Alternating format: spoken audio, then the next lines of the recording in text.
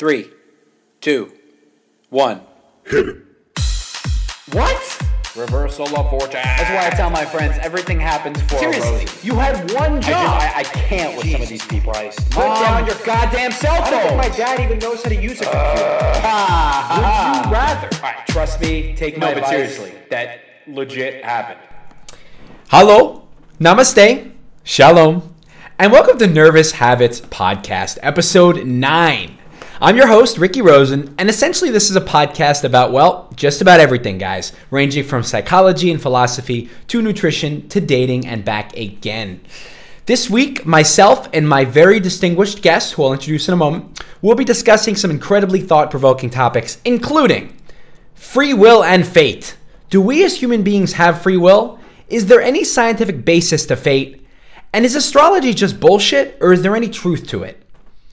It's the most valuable resource in the universe, time. Is there any objective view on time, or is it truly subjective? Would there be time if we didn't measure it? And how can we combat the passage of time as our life flashes before our eyes? And finally, how do you live the best possible life? And is the 9-to-5 lifestyle really the way to go? I'm really excited for this episode, guys. There's going to be philosophy and religion and psychology and biology and physics and astrology. Might be the most diverse discussion we've ever had. All that and so much more on this week's episode of Nervous Habits. Anyway, guys, keep sending those emails into nervoushabitspodcast@gmail.com, nervoushabitspodcast@gmail.com. Again, also on Instagram, at Nervous Habits Podcast. Feel free to shoot me those DMs. I would like to now introduce my guest, the one and only Mr. Jeremy Pachter. Jeremy, welcome to the podcast. Thank you. It's a pleasure to be here. He's not being compensated for his time, so this is all volunteer work, pro bono. Jeremy and I have been friends a very long time. Really close friends in college, and ever since have gotten a lot closer. My partner in crime here, freestyle rap buddy. We do pranks in Central Park. You've probably seen us doing dares throughout all of New York, Boston, and half of Europe. And Jeremy is just to give you some background on where he's coming from. He's a professional soccer player, also one of the most brilliant people I know. Holds a master's in electrical engineering from Columbia. My go-to guy to talk to about really anything, ranging from like deep existential conversations to goofy just shooting the shit. So I think this is going to be a really exciting conversation to have with him. Jeremy, It's an honor. Sounds good. I'm ready awesome. to get going. All right, Time is money. No Right? time like the president. Guys, so I want to start off with an age-old question: free will and predestination and fate. And this is something Jeremy and I have talked about a lot. You guys have probably talked about it in college classes, maybe at the bar. But do we as human beings have free will? And is there any scientific basis to fate? So to kind of open up this conversation, Jeremy, let me ask you a question. And just think about this very carefully. If I told you that I had a book right next to me that had every chapter of your life written out, when you get married, when you have kids, when you complete different stages of your career, and when you die, would you want to read that book? Would you want to know when and how your life ends? Absolutely not. I mean, I'm sure a lot of people can relate to this, but that's kind of the journey of life, is to explore the world and learn as you go. I mean, that would just take away all the fun and all the excitement of what's to come next, right? Mm-hmm. What do you think? Yeah, I mean, I would say no as well. But this idea is essentially the concept of fate. The idea that when we're born, our life is written, it's set in stone. There's nothing we can do to avoid it. So let me, again, as a way of introducing this concept, let me tell you about one of my favorite movies. I don't know if you've seen it. It's called Minority Report. I have not. It was that movie with Tom Cruise in the 2000s. And essentially the movie is about this futuristic world where there's something called pre-crime. It's a division of the police department that apprehends criminals based on the knowledge that they're going to eventually commit a crime. So these three psychics, they're known as precognitives, precogs. They tell the police department who will commit a crime, and the person's arrested for murder before the murder can take place. So let's say you were planning to kill me, and you were, it was premeditated. You were about to go through it, then you were arrested as if you had already killed me. This is off the record. Right? Yeah. So this begs the question, guys: can the precogs be wrong? Can you actively defy their prediction if you know you're about to do it? Like in that scenario, if you're about to kill me, but you don't kill me, and then you're arrested for it, what if you found out that what the precognitives were predicting? So this is what was depicted in the movie. And, I don't want to ruin it, but essentially the guy who founded Precrime, this guy Burgess, is predicted by the precogs to kill Tom Cruise's character, Tom Anderton, who works at Precrime. There's a great scene at the end where Burgess has a gun on Anderton, and Anderton is asking him what he should do. If he kills Anderton, he proves Precrime is always right, but if he doesn't, he proves he has free will. In the end, again, spoiler alert, fast forward a minute, but in the end he kills himself as a way of kind of like defying the system and defying free will. But to me, that's like a nice artistic depiction of the dilemma that we're facing. And before we can make a case for either fate or free will, I want to explore both sides. I want to explore free will for a moment through, a scientific lens. Jeremy will bring some physics. I'll talk about psychology, biology. In terms of free will, philosophers have argued for years whether we do or we don't have free will. In psychology, psychologists point to factors outside of a person that determine how they act. Like for Freud, unconscious desires that determine how we're going to act in any given situation. For Skinner, environmental contingencies. From a biological perspective, academics believe that the brain is no more free to decide anything than other organs, like the liver or the stomach. So geneticists think that the gene-environment interactions will determine outcomes. So for example, I don't know if you've read about this, but this guy Van Roykel found in his experiments that girls with a specific oxytocin receptor gene felt more lonely in the presence of judgmental friends than did girls without the gene, indicating that what we believe is free will is just determined by our biology and our genetics. So does that sound like, credible evidence to you that free will might be kind of a fallacy, or does that sound like we're trying to fit, a round square peg into a round hole? Yeah, well, I think that before we can answer that, we need to discuss what is free will. I mean, I know that there's also been an experiment where they had a guy in a room hooked up to an EEG machine, which reads your brain waves, and they said, whenever you want, please push this button. Have you seen this? Yeah. Actually, yeah. A great one. But go ahead. What I'm trying to say is that they were able to determine that the guy was going to click the button before he did. Exactly. So what are we talking about when we're talking about free will? So if your brain is already broadcasting your action, does that mean that you don't have free will, or does that mean that subconsciously you're going to act this way, which means you do have free will? Like, is your subconscious linked to your free will? Yeah, that's an interesting point. We have to kind of narrow down, are we talking about the conscious decision to act or the action itself? Because to your point, it might just be the brain processes that, demonstrate the decisions being made before it's being made. But that's an interesting experiment. And I was going to talk about that, but there's another one that talks about something very similar. It's by this guy, Ben Libe. And Jeremy, very similar to what you said, he essentially had these participants move their arm. You might have heard of this one too. It's very similar. And he scanned their brains. They did a functional magnetic resonance imaging scan and said, move your arm. And again, as you said, the brain activity increased even before they were aware of their decision to move your arm, right? Like, we have coffees in front of them. And I said, Jeremy, do you want to pick up your coffee? Are you going to pick up your coffee? Before you even decide if you're going to, like, I can see what decision you're making. So Libe interpreted this to mean that, when the brain decides to make the movement, the person only becomes consciously aware of the decision after it's made. So what does this mean for free will, Jeremy? It means that our behavior is controlled by neurobiology, and free will may not exist. We might be slaves to our genes. What's your perspective on that? That, to me, to be honest, that's actually what I believe. I think that, it ties a lot into actually the discussion of time we're going to get to, but there's a lot of physics and laws of physics involved that lead me to believe that there is no free will. And I know that's like an upsetting conclusion, but that's what I think. I think that we could, one way to think about it is that people are obviously very complex. And I think that, we have like trillions of particles, but at the root of it, we're just that. And I think that if you were able to take into account the initial conditions of every person, like where they were born, what their parents are like, what their upbringing is like, their environment, and you're able to kind of like assign a probability that based on their actions, that what they were going to take, you could pretty well model someone's life on a computer simulation.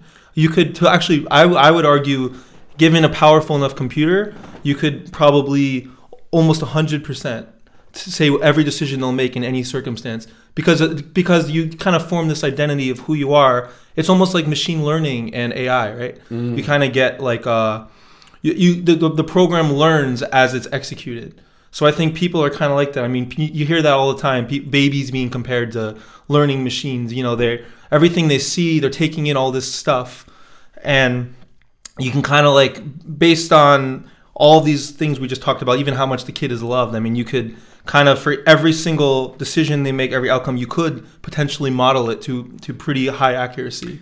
That's incredible. I want to make sure our listeners really, understand what you just said there. You can model every possible outcome of someone's life based on having a computer simulation, and any decision. It's almost like I'm visualizing a tree, like a genetics tree, and like if they, if they're X or Y, then it leads to this A or B. You know what I'm saying? So it's, what would it be, billions of possible outcomes? Much more than that. But you would be able to kind of understand, like essentially there's a finite number, right? There is a finite number of outcomes based on number. Right, possible simulations. I just want to mention another study here that really shed some light on free will. So 2 psychologists back in 2002, Kathleen Vohs and Jonathan Schooler, conducted an experiment to find out what would happen if people lost belief in free will. So a moment ago, Jeremy said, I know it's depressing to think about, a world without free will, but what would happen if people just didn't believe in it? So there were 2 groups in this study, guys. One group read a passage arguing that free will was just an illusion. The other group read a passage that was neutral on the idea of free will.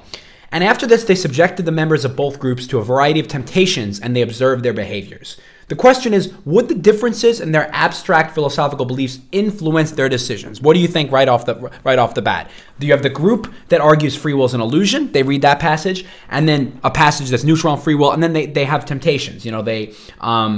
They essentially, give them a math test where it's easy to cheat, or give them an envelope of coins where it's easy to steal. Yeah, I think that's a great study, and I would be sure that makes a big difference on what their actions are. Yeah, I think it gives them also an excuse to do things. That's exactly what happened. Jeremy was like, when asked to take a test where cheating's possible, the group primed to see free will as an illusion was more likely to cheat than the group whose passage was neutral. When given an opportunity to steal, to take more money than was due from the envelope, the passage whose free will's fake was more likely to steal than the other one. So with this study in mind, you could argue that free will is necessary to a functioning society. We need to believe that we're in control of our actions, because if we didn't believe that, what would happen? I mean, in a similar study, the same guy Vohs examined the performance of laborers who believed in free will versus those who didn't. And what they found was people who believed they were in control of their actions were rated higher by supervisors and performed better on the job. This is, again, very intuitive, right? You believe that you're in control of what you're doing, and the results are going to speak for themselves. So essentially, what the research shows on free will is biologically, genetically, psychologically, physiologically, there is lots of evidence that indicates that we are not completely in control of the decisions we make. I know you want to speak about the physics perspective on that as well, but that's what the other sciences, indicate about that. And to touch on what you said, I mean, that people, if they didn't think they had free will, they would be miserable. I think we're social creatures. Mm-hmm. We live in this society where we're trying to get to the top of the ladder to attract mates or procreate or all of that. So if you didn't believe it was in your control to move up, then you would kind of sit back and become depressed. I mean, we need purpose, we need drive in life, and without this belief that you're in control of your own life, you're kind of stagnant. Absolutely. So for all the listeners out there, it's even if you don't believe in free will, it's good to act as if you do. That's interesting. Okay. And we're going to talk in a moment about fate and how that might influence your actions as well, but it might be almost to, I don't want to say like delude yourself, but to act with the expectation that you're in control of your actions just to bring about the best possible outcome. Right. It's in your benefit to do that. But anything else you want to add on free will before we do pivot to fate?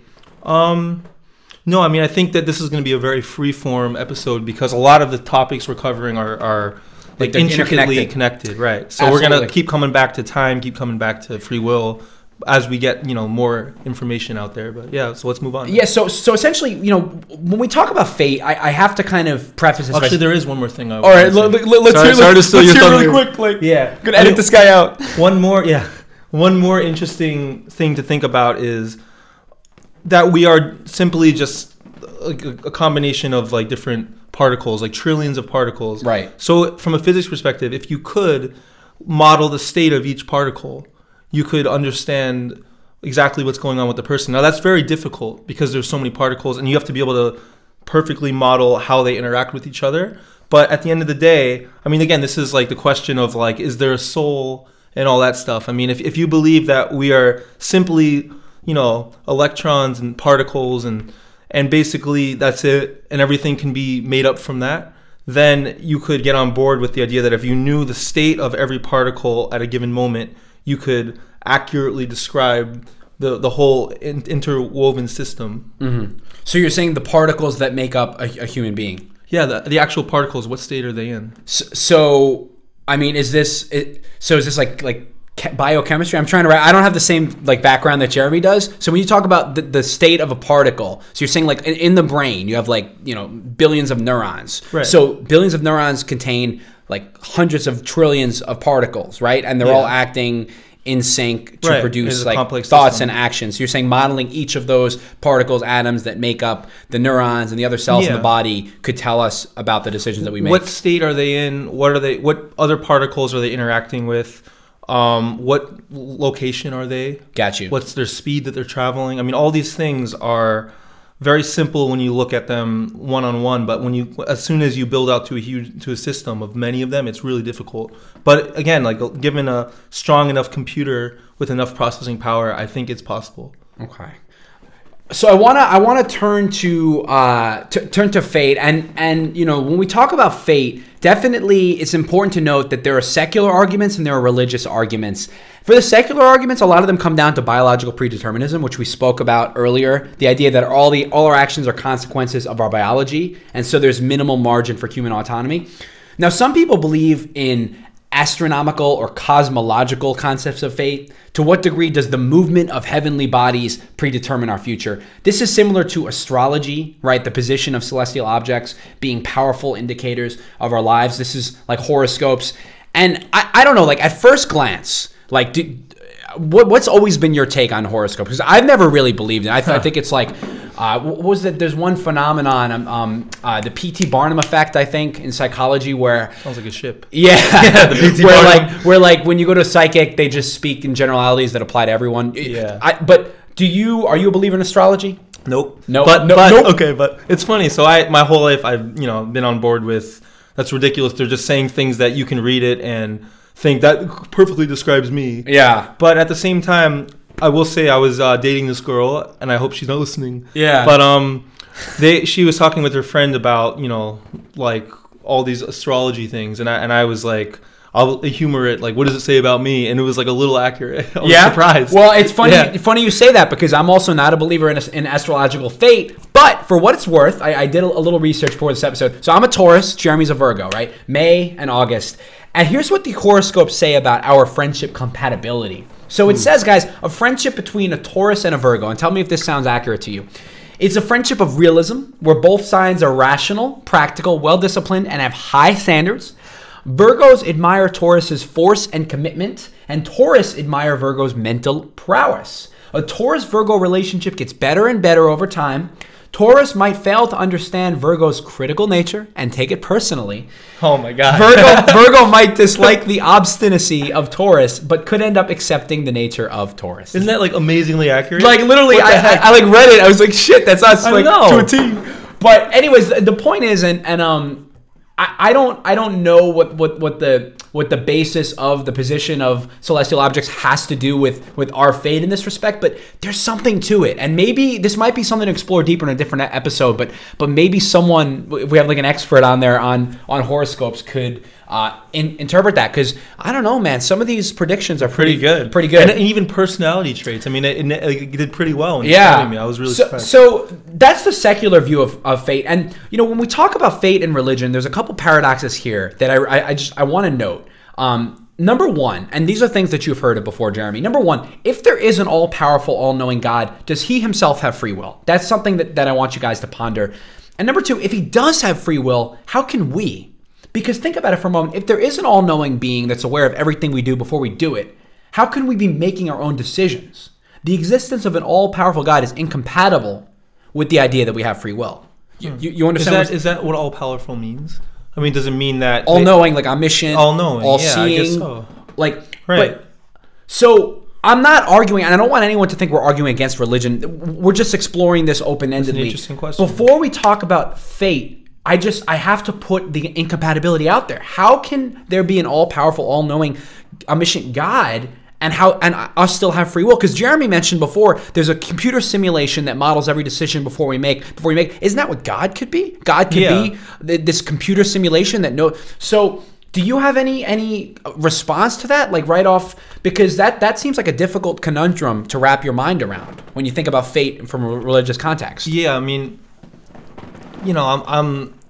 I think that's a great question. I know that some listeners out there will say that's not really the right category of question to ask. Mm-hmm. For example, there's another question that a lot of people don't like. That's like, if God can like create an immovable force, can he move it? I mean, stuff like that. God can create an immovable force. Oh, I see what you mean. Stuff like that. I mean, it's like one of those like grammar type things or semantics, right? But and I mean, I do think that there's an incompatibility there, or else there's a lacking in our understanding. It's really. And here's another problem here is, and this is another thing when you think about the philosophy of religion, the problem of evil, which is if God created the world, why would he create evil? And I was actually talking about this with Jeremy's mom earlier, Wendy, who's going to be one of our great listeners. But one of the counter arguments is you can't have good without evil, or because we have free will. So I want you guys to be thinking about these questions as we challenge the idea of fate in a religious context, because there's no right answer, right? Like these are just things that you have to debate internally, externally, and grapple with if you accept fate. So the idea, when we think about religious views, is that we're all endowed by our Creator, and from the moment we're born, our entire lives are written. So imagine this for a moment, Jeremy. Your mom delivers you in 1992, and at that moment in time, right, when baby Jeremy Pachter emerges crying from the womb, his first word is probably like, nope, or probably like, dude, or boys. So he emerges crying from the womb. It's already decided at that moment that you're going to grow up to be a professional soccer player at age 26. You're going to be best friends with a baby born 3 months earlier in Brooklyn, Richard Rosen. You're going to get married. Yeah, you're going to get married at this age. You're going to live in this city. It's eerie thinking about that, isn't it? That if you believe in a religious fate, all of that stuff has already been determined at the moment that you're born.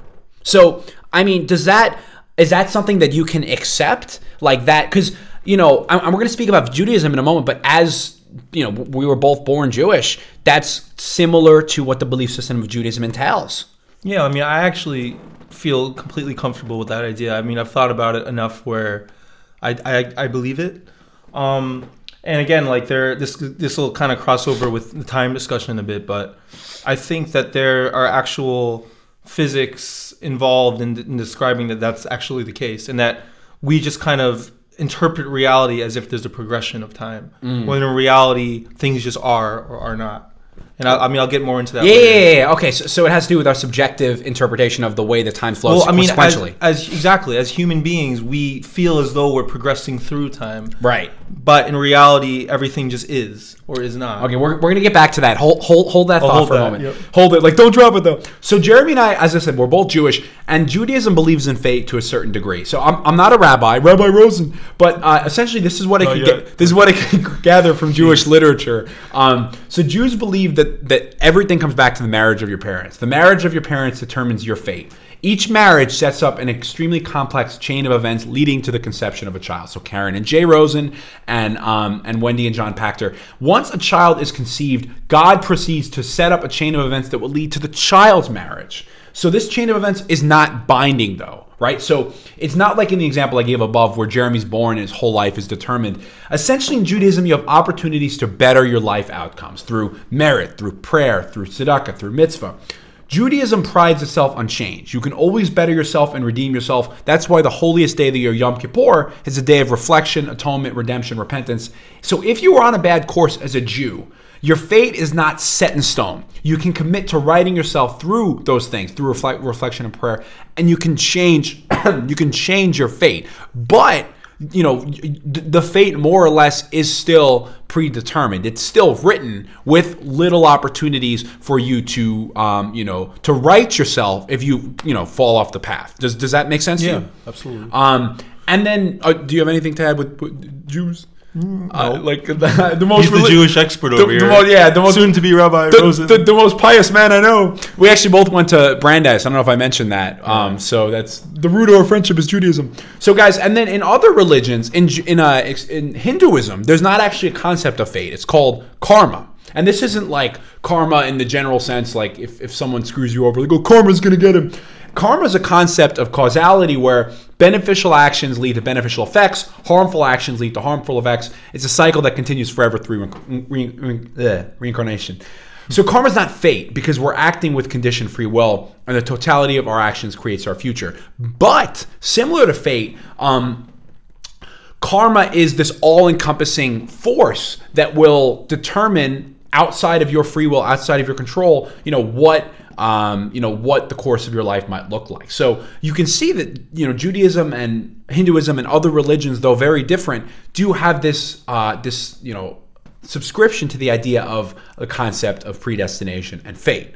So, as we kind of round out our discussion on free will and predestination, I think the important takeaway is as much as you might want to believe in free will, whether you look at it from a scientific perspective, we talked about physics and biology and genetics, or a religious perspective, there are forces that are greater than us that, are determining the course of our lives. So what are your final thoughts on that?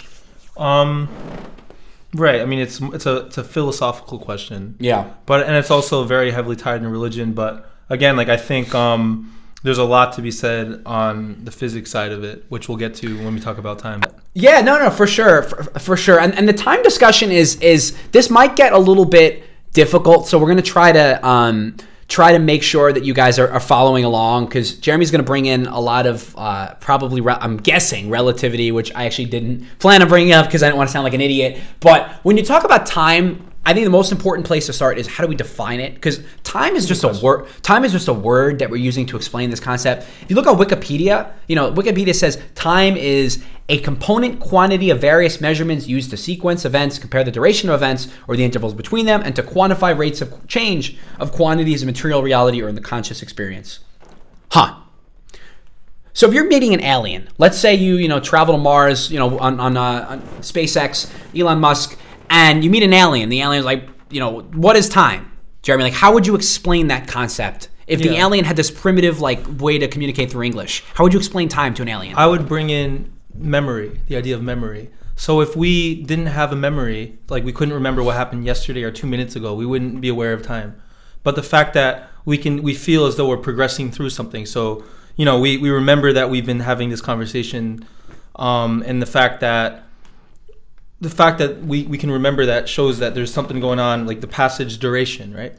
I also think that what's interesting is if you were to watch a baseball getting hit and leaving a ballpark, you could see. This is appealing to Ricky. I know, my eyes lit up a little bit. Yeah, I got him now. Yeah, you guys got me now. Right, you can watch the clip of the baseball leaving the ballpark, and you can tell if it's being fast forwarded, if it's being rewound, because we can kind of see how it's progressing through time. So that's our ability to understand time. So if I'm understanding you correctly, time is the lens that we're using to understand the way that objects in our environment interact and unfold, right? Unfold. But again, it's almost like, how do you explain without using time? Unfold how? Unfold through time. You know what I mean? It's like there's a sequence of events, right? But the concept of sequence, if you define sequence, time.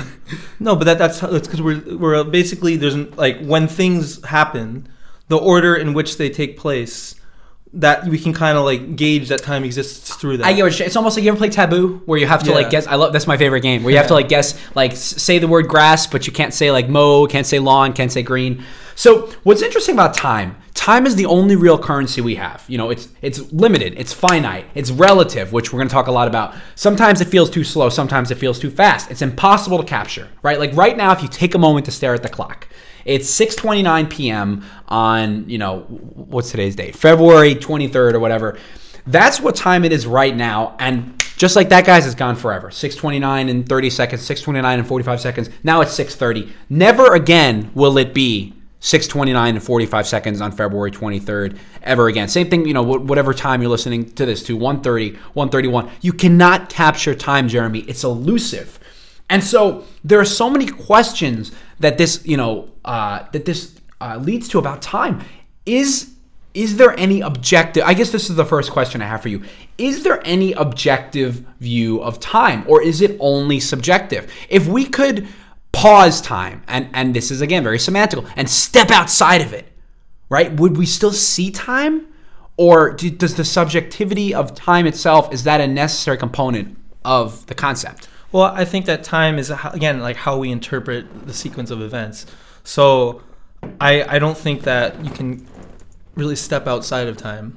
Mm-hmm. It's just like a concept that we've created to like explain why reality is the way it is. It's a concept we've created to explain why. Okay, so when you say we create, so you're saying that humans created time. So did cavemen, and we don't have to get too much into anthropology, but like, did cavemen know about time? Like before calendars were created by the Mayans. So like before then, we just had primitive humans in like the Neolithic era. Like, was there time? Did they know? I mean, they had like the sun rising and falling indicated that it was a new day, but did they know what a day was? Did they know like, you know what I mean? In their own primitive way, they did. And they had, I'm sure they had like habits and routines that correlated to different times of day. Obviously, like sleeping when it's dark, and they kind of can tell when that's coming. I mean, whether or not they were consciously thinking that's time, like passing, But then, I mean, the question becomes, do other beings have a sense of time? I mean, we talked about in episode 5. I don't know if you've listened yet, but in episode 5, AJ and I talked about consciousness in dogs and cats and birds. And some of it might, there might be it might be necessary for animals to be conscious to have time, but like, you have cats. Do you think your cats understand time going by? And we're not going to talk about like specifics experiments, because we did that in episode 5. I'm just saying, generally speaking, do you think your cat knows, like, well, like, I just wasted 5 minutes like sitting here waiting for my food, or like, oh, like it's been hours since, like, what I mean? Well, I mean, cats, I know that my cats come like around the food when I feed them. I mean, basically there's like a time every day when I feed them. There's a time every day? Yeah. What does that mean? Like at like 5 p.m. I'll give them dinner. But what I'm saying is, do they know what 5 p.m. is? They do to some degree, whether or not they call it 5 p.m. So you think language is one of the things features to discuss about? I mean, language is, it's just like we're coining a term that explains the phenomena of time. So would there even be time if we didn't have language? Yeah. I mean, I think that, again, like, it's just the fact that things are happening in a certain sequence and progressing forward. Right. And that exists regardless if we talk about it or not. And when you talk about the sequence and the forward movement, what's interesting about time is that time only ever moves in one direction. It's one of the only variables, metrics that is asymmetrical. It's only forward moving. If you don't believe me, try making an egg into an omelet and then go ahead and try to turn that omelet back into an egg. You can't, because time moves one way, right? We fear things in the future, things that have yet to come, but we don't fear things in the past that already happened. One of the most interesting things that I've observed, and this, I took a class, I didn't mention to you, Metaphysics of Death in college, one of the most interesting experiences of my life. And one of the takeaways from the class that I still think about to this day, we fear death. We fear the period of life after which we will no longer exist, but we do not fear prenatal non-existence, the period before we were born when we do not exist. That doesn't make sense to me, because in both scenarios, we didn't exist. So time's forward moving. We only fear what's ahead. Why, why is that? How does any of this make sense? I think that we're still around because the survival of the fittest. I mean, we have certain characteristics that made it so that we're still here after all these years. I think thinking about the future is a way to preserve the human race. Right? As opposed to, like, you don't think about being born because that's not productive. And then your comment about the egg, creating the omelet again, that there actually is, like, from a physics perspective, there's a probability of that happening, that you'll crack an egg, it'll open, and that it'll uncrack itself and go back in. It's just such a low probability that we never see it. And as a result, it isn't productive for us to think about that option because there's so many other things that are more pressing. Can you speak more about that probability? If you want to, like, you can even go like a little more in depth. There's a small probability of the omelet turning back into an egg. I think it has to do with entropy and basically,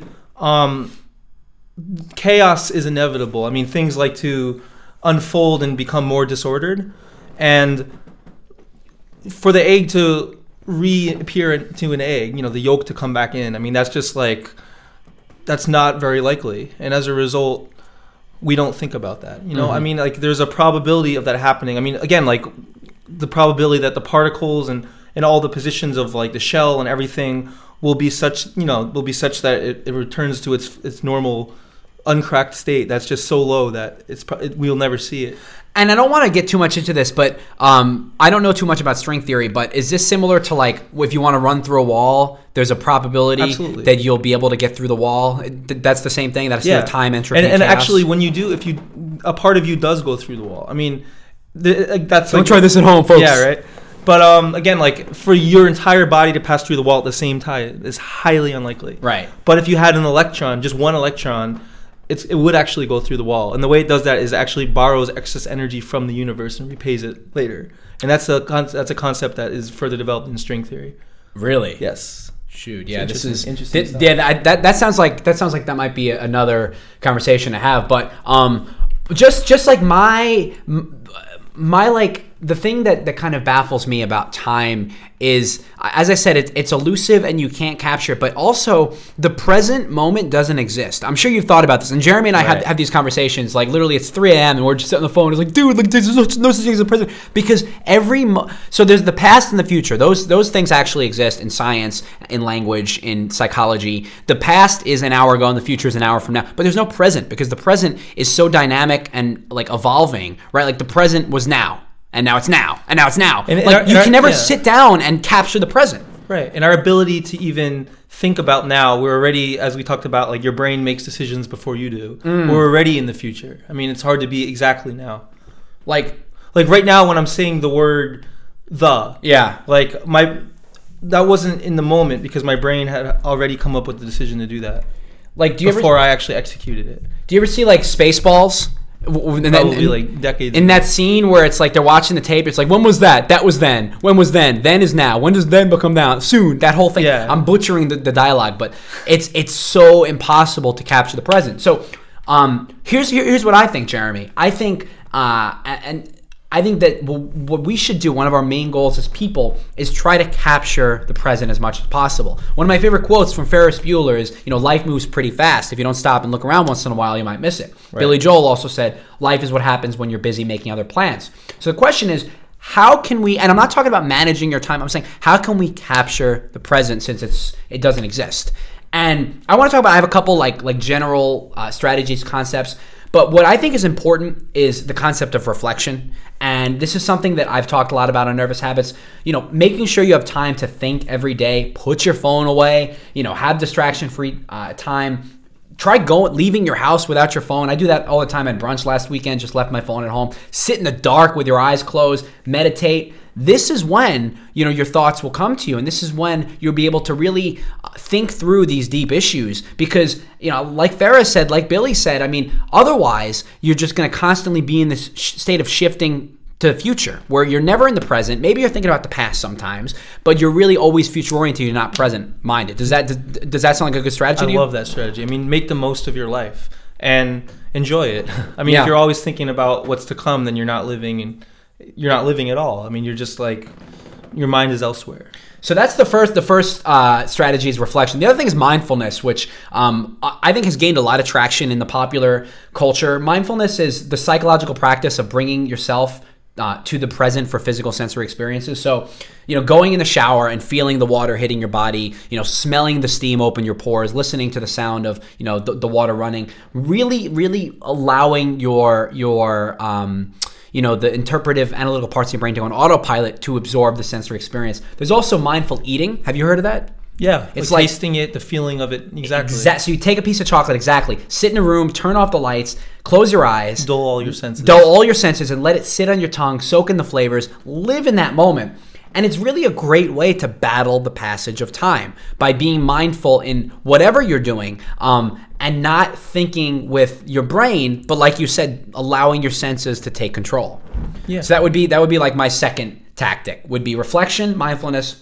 And lastly, the third thing is writing. I think at the end of the day, you want to kind of write down something you've learned every day. Either, keep a diary and write about your feelings, or, just kind of provide like commentary on what you did in a given day. I think that's important in order to capture that moment. Absolutely. Those are good techniques. So any final thoughts on the passage of time, or how we can capture the present? I'd like to talk a little bit about special relativity. Yeah. So like, I'm going to provide a warning to folks that if you don't hold a PhD, this might be above your. No. I don't understand. Again, Jeremy, Columbia University, electrical engineering. I don't have that background, so I'm going to be trying to understand with you guys. But Jeremy, talk to our listeners on what special relativity is and what it has to do with time. Yeah. So Einstein brilliantly discovered the law of special relativity, which basically explains that time is relative. So, just to give you like a precursor before getting into it, when we look at light from the sun, we're seeing light from 8 seconds ago, right? So that means we're seeing the past. And that's like an interesting concept. When you see a star that's 1 trillion light years away, that means it took 1 trillion years for the light from that star to come to you, which means the star's not even there anymore. So that's kind of a lens into the past. And it's a very exciting concept. But anyway, what Einstein showed is that the faster you're traveling through space, the slower time is for you. And there was actually a really interesting thought experiment. This hasn't really been proven yet because we can't travel that close to the speed of light. But if you were to take, it's called the Einstein twin paradox. So if you were to take two identical twins and leave one on Earth and send the other one in a rocket through space approaching the speed of light and have them come back, you can actually calculate that one of them is actually older than the other. And that doesn't just mean from one's perspective they're older than the other. It means that everyone would agree which one is older. Their cells will have, if they were like teenager, then one of them wouldn't have gone through puberty yet. It's an actual thing that happens. And this law has been proven, and it's very useful on rocket ships, for example. Like if you're traveling in space, how do you keep track of actual time? So it's really interesting stuff. And this is something we would do like freshman year in physics classes, in relativity. One thing that's really interesting is, as I said, the faster you're actually moving through space, the slower time is going for you. So that means that if you have if you're on like a ship that set course for north, and let's say north is time and east, is I'm saying north. Okay, so what I'm trying to say is if you're going northeast, that means that part of your momentum is going through space, part of your momentum is going through time. And basically, the faster you're going through space, the closer to the speed of light you're traveling, because you can never go faster than the speed of light, the slower you're progressing through the time. And what that means is that if I were to travel really fast, to me it would feel as though not much time went by. In reality, like hundreds or thousands of years will have gone by. Didn't that happen in you saw, what was that movie with McConaughey?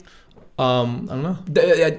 Interstellar? Right, Interstellar. The same thing There's happened. some truth to that, actually. Amazing movie. That's absolutely and by the way, right. you listen to the podcast, I do everything with movie references to bring it back. Right, but like absolutely. in the movie, 8 seconds had gone by, or 8 minutes on that one planet, but on Earth, like 30 years had gone by. So, and that was because of the distance from, or the speed that they were moving. The speed that they were moving in whatever environment they're in. And what's really interesting is, I used to think about this all the time, but it turns out that you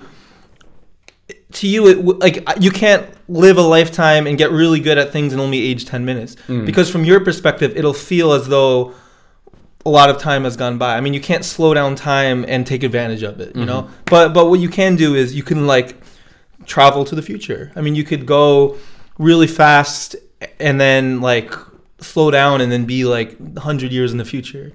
That's really interesting. So that's like a super fat crash course in special relativity. All right, go ahead. Another really interesting thing. I don't want to get too into this, but Einstein, another consequence of his theory is that time exists as for example, if loaf of bread is the entire universe, all the time that ever existed and ever will exist, and you were to take a knife and slice straight through the bread, at any given slice, that represents the entire reality in that one moment. So if you're traveling quickly and you slice the bread at an angle, then you actually have a different interpretation of how reality is unfolding. And this gets into like the different multiverse questions that people say where, yeah, I mean, it's a complicated stuff, but basically people can have different realities and like different understandings of what's actually happening, have different perspectives.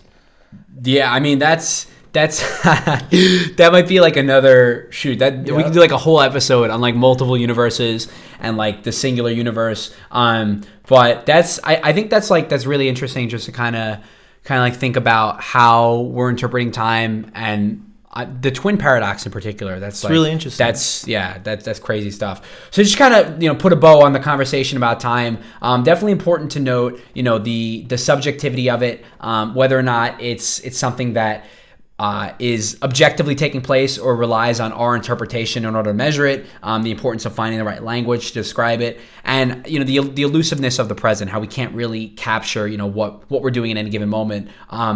One last question, maybe like 10 words or less. Do you think time travel is something that will become possible in our in our lifetimes? In our lifetimes, no. I think that the energy required to produce such speeds is like we won't be able to do that. I mean, that's insane. But, to think about. What's really interesting, what's really insane is like we're like you take an electron and there's something called the Large Hadron Collider. Yeah, it's a particle accelerator. I just read about that this morning. Okay, yeah. I've never heard of it. Right. So if you take like a particle, so I mean the way we learn about what particles exist or is that we like take two particles, we make them go like close to the speed of light because it's easy to do that when the particle's so light and small, and we collide them. And whatever breaks out of it, you can kind of like see what it's made of. So when you take an electron and you have it traveling towards the speed of light, from that electron's perspective, like it's like traveling in time, which is really interesting. Even with light, I mean, light travels at the speed of light when there's through like a vacuum, and that must mean that the photon, which is the particle of light, is actually still in time. So from the photon's perspective, it's not aging; it's staying frozen in time. That's also interesting what you said earlier about how the light from the sun is 8 seconds old. You could also say the same thing about visual stimuli. Like me looking at you right now, the stimuli that's being transduced into neural like impulses through my brain, it's all old. Like I'm seeing an image of you that's already taken place, like after the fact. Right. So again, the takeaway here is there is no such thing as a present. It's impossible to capture. But okay, I do want to, I want to have an abbreviated discussion finally about the best life. Jeremy, is going to lead this discussion, but I do want to, kind of ask the question: is the 9 to 5 lifestyle the way to go? Is there an alternative? So Jeremy, what would you have to say to our listeners about that idea? That's a great question, and one that I've been like pondering for years. I mean, I was really bothered by the idea of trading time for money because, as we mentioned, we're talking about time. I mean, time is the most valuable currency. And then there's ways to not trade your time for money. So 9 to 5 is your classic way of trading time for money. You clock in, you sit there, you get a paycheck. And then there's a book called The 4-Hour Workweek, which I mentioned on, I think, last episode. Yeah, where Tim Ferriss discusses. I mean, this is actually what got me into all this research. But he discusses other ways to make money without trading your time, and he talks about remote jobs and being on a boat and like traveling while owning a business and letting other people work for you, and you're making money on the profits. So owning a business, or there's like a lot of like automated online type of stuff where you can sell products that you can be the middleman. I mean, that's like another way to do it. Right. So I am not a subscriber to the 9 to 5. I think that there's a lot of wasted time, and then in reality you can like make a living and pursue all your hobbies and dreams and be happy. Right. And I've tried a lot of different stuff. I mean, I like hosted a class and I like paid some kid $100 to teach it, and I charged $40 a head. I mean, there's all these ways to make money. The thing that I do want to say is that time, once you have like your source of passive income, they call it. I mean, real estate's a source of passive income where you're just making money on rent, when people are paying rent. But once you have your source of passive income and you're like, oh, great, I have all this time, you actually need to find a way to fill the time in a fulfilling way. Mm-hmm. Or else it feels like, time, like life is short, but it's not that short. You need to feel like there's certain innate human things that we strive for, right? Like growth and expertise, and I think all of these things need to go into what makes the best life, the most fulfilling life. And I want to supplement what Jeremy's saying real quick. There's something in the book called the Pareto Principle, and it's the idea that when you're working a 9-to-5 job, 80% of the work is done 20% of the day. So if you guys are out there, you're working in an office, let's say, you work for like an hour or two, and then you take a break, 5-minute break here, 10-minute break here, you get lunch, you get coffee. 80% of the work is done 20% of the time. So to Jeremy's point, not only are you going to live a better life, but you can be more efficient that way too. And this Absolutely. is something Tim Ferriss explores in the 4-Hour Workweek. Like you said, automating, arbitrage, having virtual help. There's all these different avenues. Absolutely. But the question I want to ask you is, how do you think about the best life? Like there's so many different ways to consider that. Like, is it the best life to be minimizing the amount of time you spend on what we call a cubicle farm? That's something that Jeremy said. Is that the best life? Is the best life with your friends? Is the best life traveling? There are so many different angles to pursue that. What do you think? I think that what I do to answer that, it's different for every person. I would literally sit down with a pencil and paper, and I'd write out the things that make me happy. And I'd try to understand like how many hours a day or what type of time I want to commit to each of them. And I'd like plan out a few years ahead. You say, oh, I want to travel, but then you do a year of traveling and you're sick of it. So you got to really plan ahead, but you can basically find out what makes you happy, what makes you feel most fulfilled, and how can you like dose that out to have the best life. Mm-hmm. And I think that's a good like exercise. I think everyone should actually do that. So I want to mention, I don't know if we had planned to mention this, but I want to mention the Pathfinder, just because I think that's pretty interesting. So when I was 25, I had a quarter-life crisis, and Jeremy was a big influence on me. I was working a 9-to-5 at the mayor's office, and every day I would talk to Jeremy on the phone, and Jeremy, was playing soccer and doing all these exciting things, and he's just like, dude, like, how happy are you at your job? How are you living your best life? The question that people are always asking. And I was just like, no, I'm not. I feel like there's a lot I could be doing with my time. And Jeremy kind of, nudged me towards, taking a plunge, exploring a career in acting and doing all this different stuff that I hadn't considered. And he recommended a book called The Pathfinder. Do you want to speak about that real quick? Yeah, it's interesting that you mentioned that. During that time, I was living in Scranton. I was playing soccer for a team full time, and I had this like huge chunk of time during the day where I was feeling really unfulfilled, and I ended up working through this book called The Pathfinder, which basically explains that 95% of people in their job aren't like living their dream job. They aren't the happiest they can be, and they just kind of settle. They're apathetic. Right. And like it discusses like how to come across types of jobs or things within jobs that make you excited to get out of bed and go to work. And that's really important. I think like you got to have motivation to get up in the morning. So The Pathfinder was, and it's a book by Nicholas Lohr, The Pathfinder, How to Choose or Change Your Career for a Lifetime of Satisfaction and Success. The Pathfinder is an interactive book, so they have you do all these exercises. If you remember, you have like 4 Microsoft Word documents, and each document, one document says like list all of your dream jobs. One document says list all of the questions you have for your job. Like, do you prefer a big city or small city? An office or cubicle? Social or isolated? Teams or individual? And then as you go through the book, you're answering different questions and eliminating different jobs. And some of the activities they have you do are really telling. My favorite is the spiral, where they have you literally draw a spiral out. And what you do is you draw a dot at the present. Again, we can't capture the present, but for the purposes of this experiment, we could. A dot at the present, so it's 2019, we're both 26.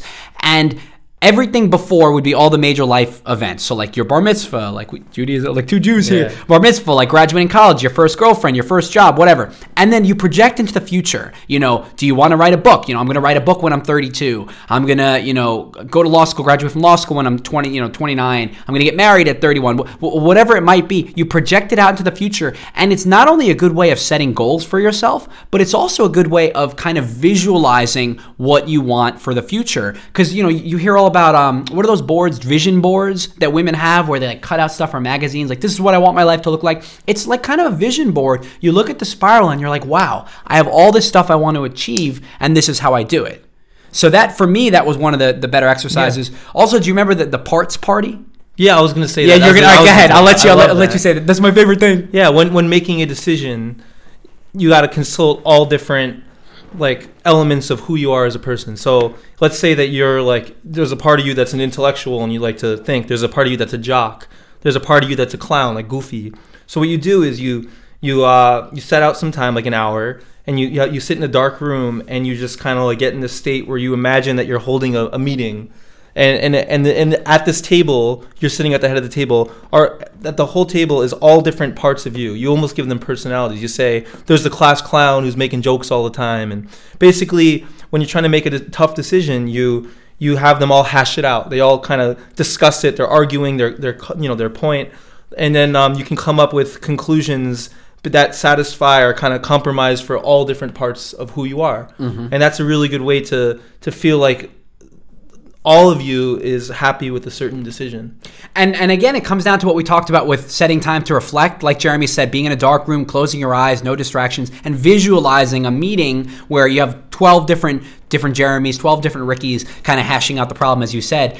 The Pathfinder, really incredible book, has all these different activities and helps you kind of suss out what's your best life, what are you looking for. I'm going to put both the Pathfinder and the 4-Hour Work Week in the details on iTunes, Spotify, and Apple Podcasts. But, just to kind of round out this discussion, I don't think you need to be out there quitting your jobs. I don't want that to be the takeaway, like Jeremy and Ricky said, we have to quit our jobs and play soccer. And that's what happened to Ricky. Yeah, a little bit. Immediately. Yeah. I got cut from the soccer team immediately. No, but you don't necessarily have to do that. But I think it is important to kind of understand, are you happy with what you're doing? Like, it's never too late to have a career change. And can your life be better? Exactly. Can your life be better? And are you living the best life? Because we talked about fate, kind of like bringing everything together. We talked about free will. You don't have to be at this job, graphic design or social media, burning the midnight oil every day. Like you have the choice to do something better, to say fuck it, right? Especially if you're young. A lot of our listeners are in their 20s.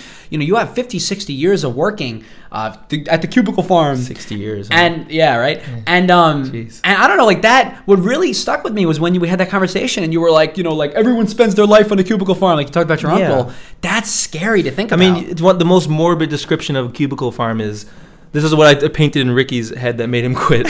But I mean, I don't want to dissuade any of you guys from working, but you wake up in the morning, the sun comes out, it's a beautiful day, and you go into work and you sit at this cubicle farm where it's just like a bunch of cubicles, and you work, and then you leave and go home, and the sun has already set, and you eat dinner, and then you go to bed and do it all over again, and then you die. And why? Then you die. Then you die. Yeah. Thank you. But we shouldn't fear it because time is asymmetrical, and we should fear prenatal non-existence. But why though? Like why? To make money, to subsist? And a lot of people, right? That's a great question. And a lot of people say, I want to retire young, and that frustrates me because. I mean, first of all, that's like you shouldn't live for the future because then you're wasting valuable years of your life. And what if you just die? I mean, and that's what Tim Ferriss says in the book The 4-Hour Work Week. He talks about mini retirements. Yeah. He says why wait until you're 65 to go on vacation to see the world? Why not just every year or two take a month and travel through Europe or see South America or go on a safari? And I think there's some credence to that. Yeah, I mean, and when you're 65, you're tired, you're not interested, right? You're not going to have the energy to do all the things you can do in your 20s. It'll be a different experience. So yeah, I think the takeaway here really needs to be kind of reflect, ask yourself, are you living your best life, and is 9 to 5 the way to go? I mean, I've gone back and forth, 9 to 5, not 9 to 5, but I will say, Jeremy, just to make sure we're giving our listeners a balanced discussion, there are downsides to foregoing the 9 to 5. Like you've had some challenges, right? Yeah, not being an athlete, not pursuing that route. It's been tough at times. Yeah, I mean, feeling like you're doing the most with your life. If you don't have a structured job, it's hard for some people to get out of bed or to not just waste the whole day watching TV. I mean, that's the crux of it. I mean, the job gives you the structure to organize your life around it. So that's a positive to it. I'll say, I was unemployed at, I was acting and doing comedy and part-time jobs, but as you said, it's tough to motivate yourself to get up, and then how are you going to socialize? All your friends are at work. Right? I remember Jeremy, it's when are you out? Back when you lived in New York, he's in Boston now. It's are you out? It's Jeremy, it's 1 o'clock. He's 5 more hours. Yeah. So that's a struggle. I mean, whenever you go, when you don't take the path that's traveled, when you form your own path and you non-conform, you got to deal. And Jeremy and I talk about this literally every day. it's tough because no one else is doing what you're doing. Everyone's working the 9 to 5, and you're alone. And you feel like people are rooting for you to fail because it's so different than what they do, and they kind of want to defend what they do. Yeah, it's tough. I mean, there's a lot going against you, but for people who have the motivation and the structure, it could be really fulfilling. Absolutely. So it's been an enriching discussion. We're just under an hour here. Just want to summarize, make sure we got all the points here. We talked a lot about free will and the biological determinism, the different factors that indicate that it's it may not be the case that our decisions are our own. We talked about fate in a religious context, a little bit of astrology weaved in, as well as time, forward moving, how we can't capture the present, and ways to really do our best to live in the moment, be mindful, reflect, right? And finally, Jeremy talked a lot about living the best life, exploring alternatives, and really asking yourself if there's a better way to be happy. Any last takeaways, Jeremy, from the conversation we had today? I mean, I think we did well. I'd like to emphasize the time to reflect. That's really important. It's almost like a job interview at the end when it's like, anything to add? Right. Shit. I always get... No, it's funny because then I'll be like, well, just, hire me, please, indicate. What can I say that, makes you like me more? Yeah, I'll do anything for this job. So, guys, next week, we're going to have an exciting conversation. We're going to look at the science of FOMO. Why do we really think we're missing out, and are we? Caffeine, how it's essential to a healthy life, and why you literally cannot get enough of it. And finally, politics. Should you give a shit what's happening in Washington, D.C.? Jeremy, this has been a really informative and entertaining and fun discussion here on Nervous Habits. It's actually funny that the podcast is called Nervous Habits. You're the second most nervous person I know next to myself. He's been twitching uncontrollably next to me. How was it being on the podcast? It was great. It was everything I could have hoped. Everything, he'll be back, folks. So send in those emails, nervoushabitspodcast@gmail.com, nervoushabitspodcast@gmail.com. Message me on Instagram @nervoushabitspodcast. And keep listening, guys. This is episode 9. Next week, we're going to do an episode 10. And stay nervous out there. Thanks a lot. Take care, guys.